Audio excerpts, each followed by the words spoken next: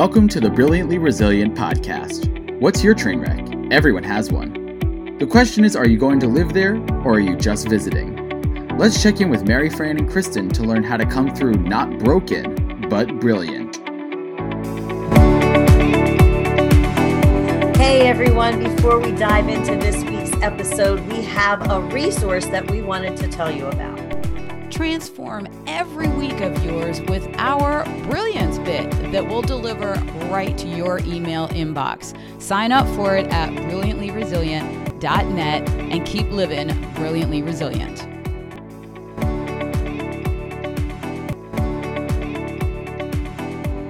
Hey everybody, welcome back to another episode of Brilliantly Resilient Live. I am super excited. First of all, we are talking to our guest today, literally across the world. He is in Singapore. Today we have Nick Jonsson with us, and Nick has an approach to a subject that I found rather unique. We've all been talking a lot about mental health, particularly since COVID, but Nick is focusing on executives, and his book is titled Executive Loneliness: The 5 Pathways to Overcoming Isolation, Stress, Anxiety, and Depression in the Modern Business World. So, Nick, thanks so much for joining us. Well, thank you so much for inviting me, Mary, and thanks also, Christine. It's great that you're covering this important topic, so thank you. Well, and exactly to your point, I mean, you know, over the last several years, COVID kind of leveled the playing field and really brought mental health to the forefront. But I have to say, when I saw the title of your book, we tend to don't think of executives and highly successful people. We figure they're above all that stuff, you know, like they're successful now. So what do they have to worry about? So I'm really fascinated that you're approaching this idea of executive loneliness and executive mental health. So where did that start? Did that have a personal angle with you? Well, I worked as an executive myself, so over about 15, 20 years, you know, from account manager to account director to general manager, managing director, general director. And as I worked my way up, you know, I was mainly focused on getting the bonuses, the targets, hitting the targets, you know, impressing the bosses and so on. But as I'm looking back at my corporate career, I realized it was quite a lonely journey. And as the saying goes, it's lonely at the top. That's really how I felt, you know, when I was going through my career. So this had its germination in a personal experience for you. So where are you from originally? Now you're in Singapore. So how did all that happen? Well, I was born in Sweden, educated in Australia, and Australia is as far away you can get from Europe. So I realized that that's pretty too far away from home. So I went halfway and I lived and worked in Thailand, Indonesia, Malaysia, and Singapore, where I'm now based for the last 20 years. And of course, then being away from home, also it can be quite lonely. You work in a different country with different language, different culture, and the legal system is different and so on. So you're already sort of isolated. But as I was looking into then as other executives, I realized that I was not alone. It was many executives around the world who felt similarly.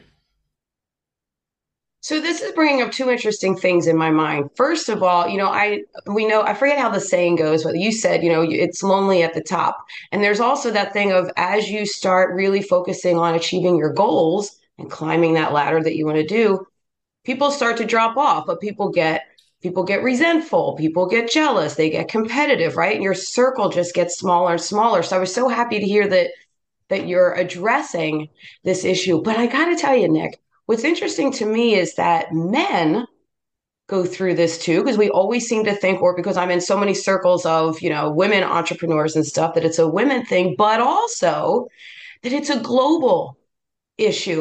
Sometimes we think like, oh, in the United States, we just make a mountain out of a molehill, or we have all these issues, right? Everybody else has it figured out.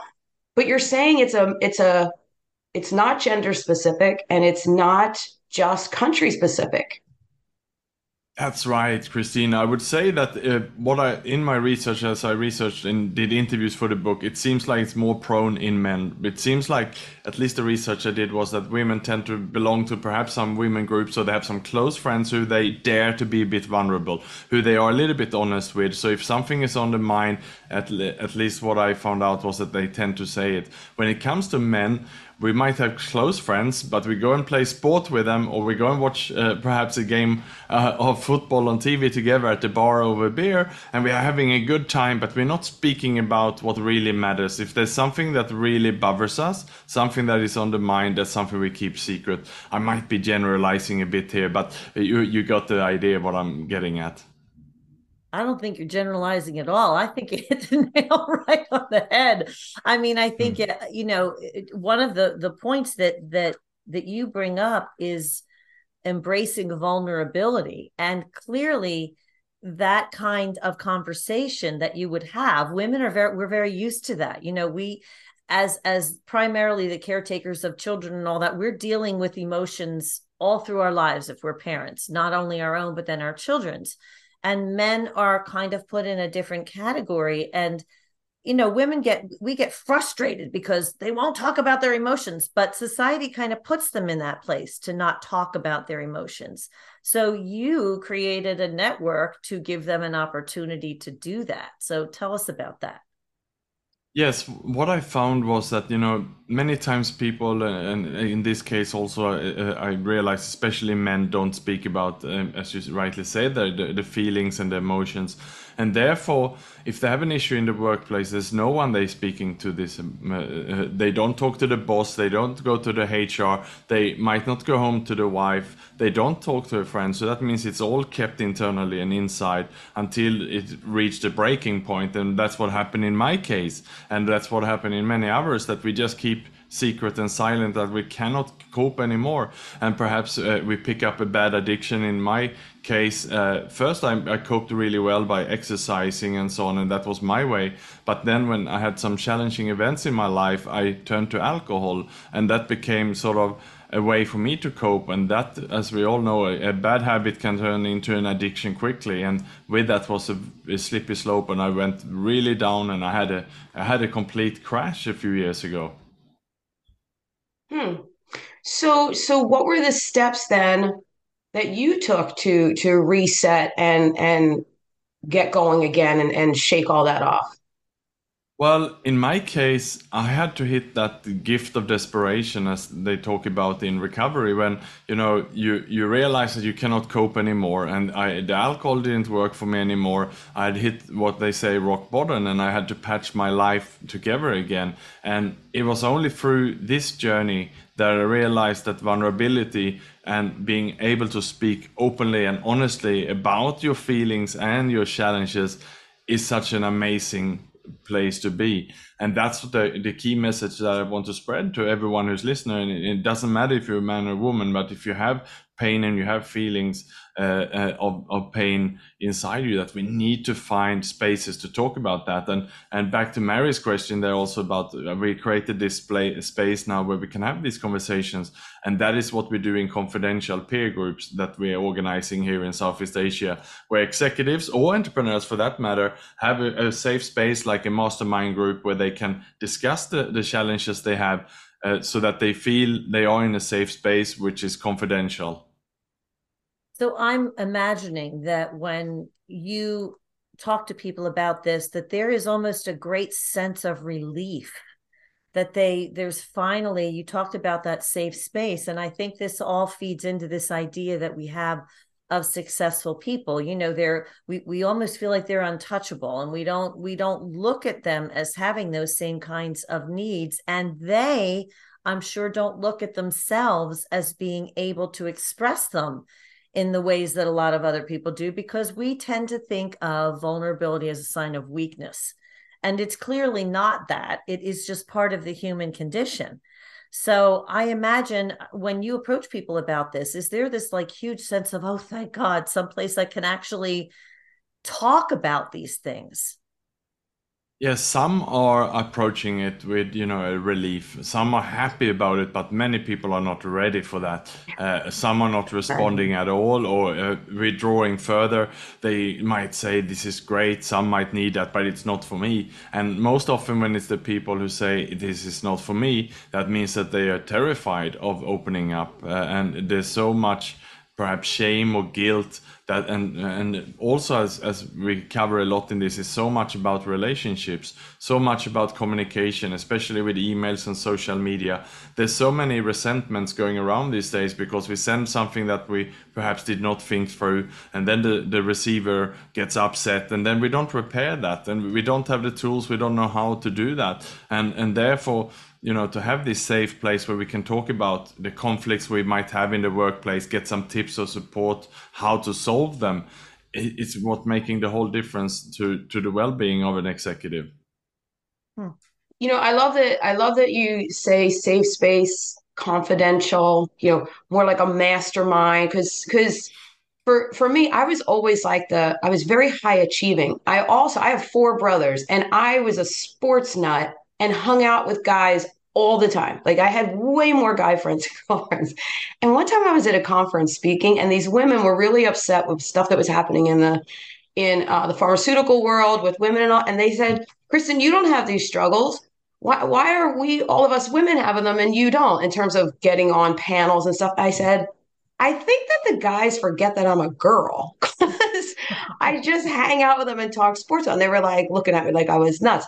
But what I also realized, Nick, is if we talk about vulnerability, I never stepped into that. I was always like, like the men tend to be, and I was like this for a while too, the fixer, like I have the answers, I can fix the problem. And when I couldn't, I would nearly lose my mind, right? And didn't want to say, "Oh, I don't have the answers. Maybe we need to I need to ask somebody else." Or I just even admitting I didn't have the answers was like, no way. Until my whole life went upside down and inside out, and I had two blind kids, and I'm like, whoa, I can't fix any of this. But I will say this: that's a very long-winded story to say, coming from a place of vulnerability. Oh my goodness, the way that my life opened up and I was able to be more creative and actually solve some of the problems and get back on track to, as we say, to reset and rise into my life's purpose. It was because of deciding to be vulnerable. That's a hard one though. I can imagine that was it like a slow process getting people to get on board with this? Well, indeed, it is a process. And in my case, as I mentioned, I went into recovery myself, and that's where I learned and understood that, being vulnerable and being honest and talking about your challenges and feelings is a great thing, because the more I opened up, the more I shared, the better I felt afterwards, until my story basically went viral. I made a LinkedIn post that went viral, and then I was on radio, and my story was in the newspaper. And of course, first, I had that shame, and I thought, oh my God, I'm exposed. But after that, with all the people coming to me, saying, great, Nick, that you're stepping forward with this. I went through a similar episode a few years ago, or I have a friend, or I have a husband, I have a wife who gone through something. Thanks for covering this. So when everyone came around, and thanking me for daring to be vulnerable, then I got more inspiration, and I wanted to move forward and share this story. And that's exactly why now I'm a good leader for these groups, because if I'm running these groups, I have to be vulnerable myself. And if we're talking about executives, it has to start at the top. If you are an executive of a company, you cannot expect your team or your staff or employees to come into you and starting to be open and vulnerable with you if you have a closed door policy and you don't talk and you're not opening up at all. So in that sense, the culture is what the leader has to set, and that's what I'm trying to do on a day-by-day basis. So I have to tell you, your story is resonating with me so much, because my son is also in recovery from substance abuse. And as a mother experiencing that, I could see that he was trying to fill up something that was missing inside, something that he just wasn't able to process, and then therefore had to turn and kind of self-medicate. So I think it's unfortunate that a lot of people, just to take that pain and that anxiety away, you talk about in your book title, anxiety and depression, and that is just, they are constants when someone has those conditions and is in these high pressure jobs. And when we're not talking about it, you do end up then having people doing the self-medicating, turning to things that end up becoming addiction, which creates a whole other problem. So I guess I want to talk about this your experience here. This all came from a very personal place with you, and we talk about building resilience, and you talk about that too, building resilience through your personal experience and the journey. And this is the line I love, to emotional intelligence, because we're so focused on the goal, that we tend to put that emotional component aside, and we can't. So talk about this idea of resilience fixing in with emotional intelligence. Yeah, and it's all about having, conversations about emotions. And rightly, as you say, we live in a society so focused on goal setting and achieving everything, and that's the conversations we have. And we need to lead our conversations about, asking people how they are really, but also share how we are. I have a 14-year-old son myself. And when I speak with him, I normally start talking about some of my feelings. If I'm having a challenging time, I explain it to him and I talk about my feelings. I say I was sad about that, or this happened to me, and so on. And then I ask him, so how are you feeling? And, we don't normally do that in today. We all talk about, anything from the news, bad news, good news, the weather, economy, or anything else but the feelings and how we are, and we're also not genuine in that, in perhaps responding. We're just saying I'm fine, thank you, and then we move on. But we need to slow this down, and for me this comes from practice. And if we have these safe spaces, and I talk also in my book about having a professional safe space where we can talk with people who are, perhaps if you're an entrepreneur, you have your entrepreneurs group. If you are an executive, you have your senior executives group where people understand each other. But we also need to have these safe spaces for personal connections, maybe with a few close friends, or some women's group or men's group where we feel also we can talk about perhaps some personal challenges which we are facing related to our health or our aging or whatever it may be. So we have someone we can talk to and just explain how we feel. I'm so glad that I feel like we planned this, that you just segued right into the home, because I think it's really important for people to understand that yes, this is great and it works in the workplace, but at home, to raise our next generation of especially our boys that understand vulnerability. And what I want to make sure that people understand is I'm a single mom, and I have 3 kids. Their father is not in a mentally healthy, good spot to help with this whole vulnerability and talking about feelings. But you can have, what I ended up having for my kids is a male that is very close to our family. Each of them had a different person that they got real tight with and would check in with them. And they still do. These guys that I'm friends with, and I have brothers and all, still check in with them. And my point is, you can have somebody outside the home, I'd like to dive into this a little bit, that can step in and be that role model for talking about feelings and where you're at with stuff, and not just life skills and accomplish all of your goals. Would you agree on that? Yes, absolutely. And again, back to my son who's 14, and because I'm divorced and he lives with his mom, and I don't spend so much time as I wish with him on the ground, we need to find male role models in his life. And my ex-wife and I have a very good conversation about this. We look at having some teachers who are men. We look at some sport teachers that are men, to make sure that he has some mentors in his life, and it's super important for him. And of course, I'm checking in with him as often as I can, and I can be there, but it's not always that a teenager want to go and open up to the son. It need to be someone on the outside. And we even actually hired a coach to have some conversations with our son a while ago, and he decided that he opened up about things that my ex-wife and I had no idea about. So he started to get that trust quite quickly, because we have always been thinking about this for the last few years now, at least, that we need to have honest conversations with him. All of this is striking me because I'm thinking about the business side of this, and how we brand our businesses and we brand ourselves to appear to be a certain way. And I think that, there's certainly is a place for that. You want the marketplace to see you and your company and your business and all of that as a certain way.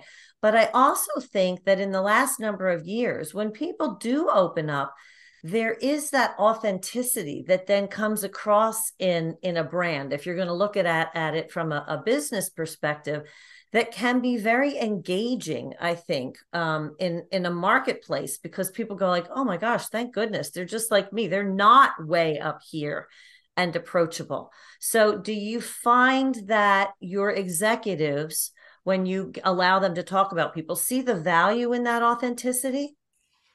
Yes, they certainly do, but we got to warm them up and practice this, and the way we do that is when someone is new coming into a group, they got to introduce themselves, but we give them a template to prepare, and they got to say two things. First, they're going to say, this is the expertise I'm adding to this group, and then they move on to, and this is my number one work-related challenge right now. And we prepare them and coach them offline for this so that they are ready for it. Because what's happening then, if they in the first meeting already have to present a work-related challenge, and the whole group will work on that. The whole group will actually work on that in breakout groups and come up with suggestions, solutions for the person. So they should leave the first meeting feeling, oh my, I wish I had opened up earlier about these things. And then you practice this muscle of vulnerability over and over again. And the more people then become comfortable with this, the more they open up, and the more value they will of course get from the conversations as well. So it's a positive spiral in that sense, that we just get better at this. I love that idea of the muscle of vulnerability, because we talk about resilience muscles and having to flex them all the time. But before we end up here, I want to talk about another thing that you do, the Samaritans of Singapore. That is a suicide help prevention organization. So, I think we talk about vulnerability, we talk about feelings, we talk about all these things. But I think it's really important to realize that if we don't talk about them, that some people are led to very desperate places and very dark places. So, this isn't all just about feel-good conversations. This has a real basis in helping people to live healthy lives. So how did you get involved in this organization? Tell us a little bit about that. Yeah, so a year into my recovery, and I was feeling great about myself, but at that stage, I had not really shared my story openly. It was in this closed, safe circle I had where I was sharing openly and so on. But then I sadly lost a friend to suicide, and that changed everything. I called up his brother and I explained to him, what I gone through before and how I felt now, and I asked if there was anything I could do. And he basically asked me to share the message and stop people from going this far again.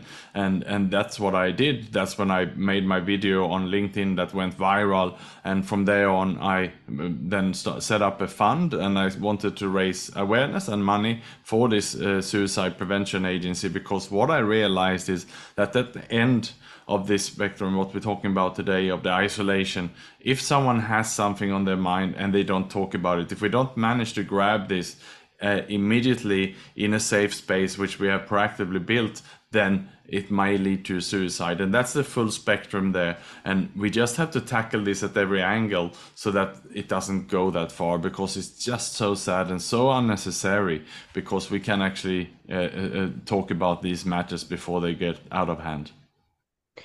I'm listening to you, Nick, and you are like the epitome of what we, in our presentations with Brilliantly Resilient, we ask a question and have people look through a different lens, and we call it the Brilliantly Resilient lens. And what you end up going through, we call them train wrecks and sucker punches.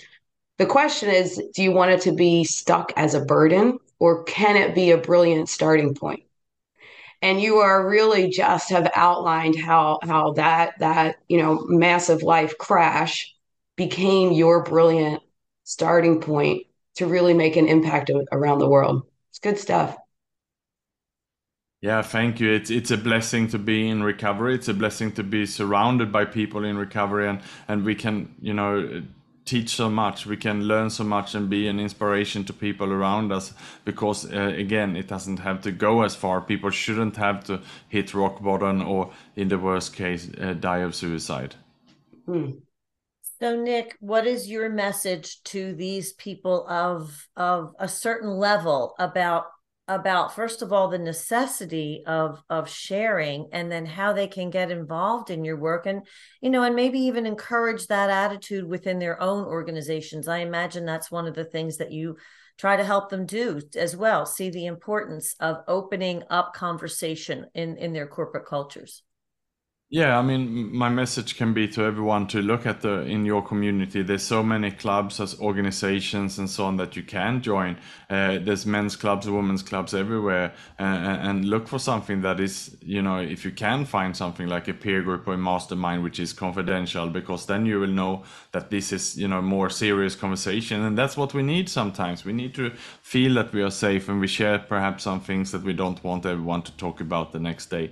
So proactively look up these, and if you are in an organization and you are a leader listening, dare to be a bit vulnerable also with your team then, and show that you are a human, because then they will feel much better around you, they will feel safer around you, and they will also start to open up, and then we have a much more warmer workplace, which is so needed now, especially when we're coming back from the pandemic. So that is my message. And I also want to say that if anyone has some issue, there's so many coaches, mentors, so many anonymous organizations full of volunteers, so many hotlines you can look up, and there shouldn't be a need to anyone to go to bed with something on their mind which they feel they cannot talk about. Pick up the phone and call someone, and then you will feel much better about yourself. Nick, thank you so much for joining us. This has been such a valuable conversation, and I'm so glad that we connected with you over there on Singapore time, that we managed to work this out.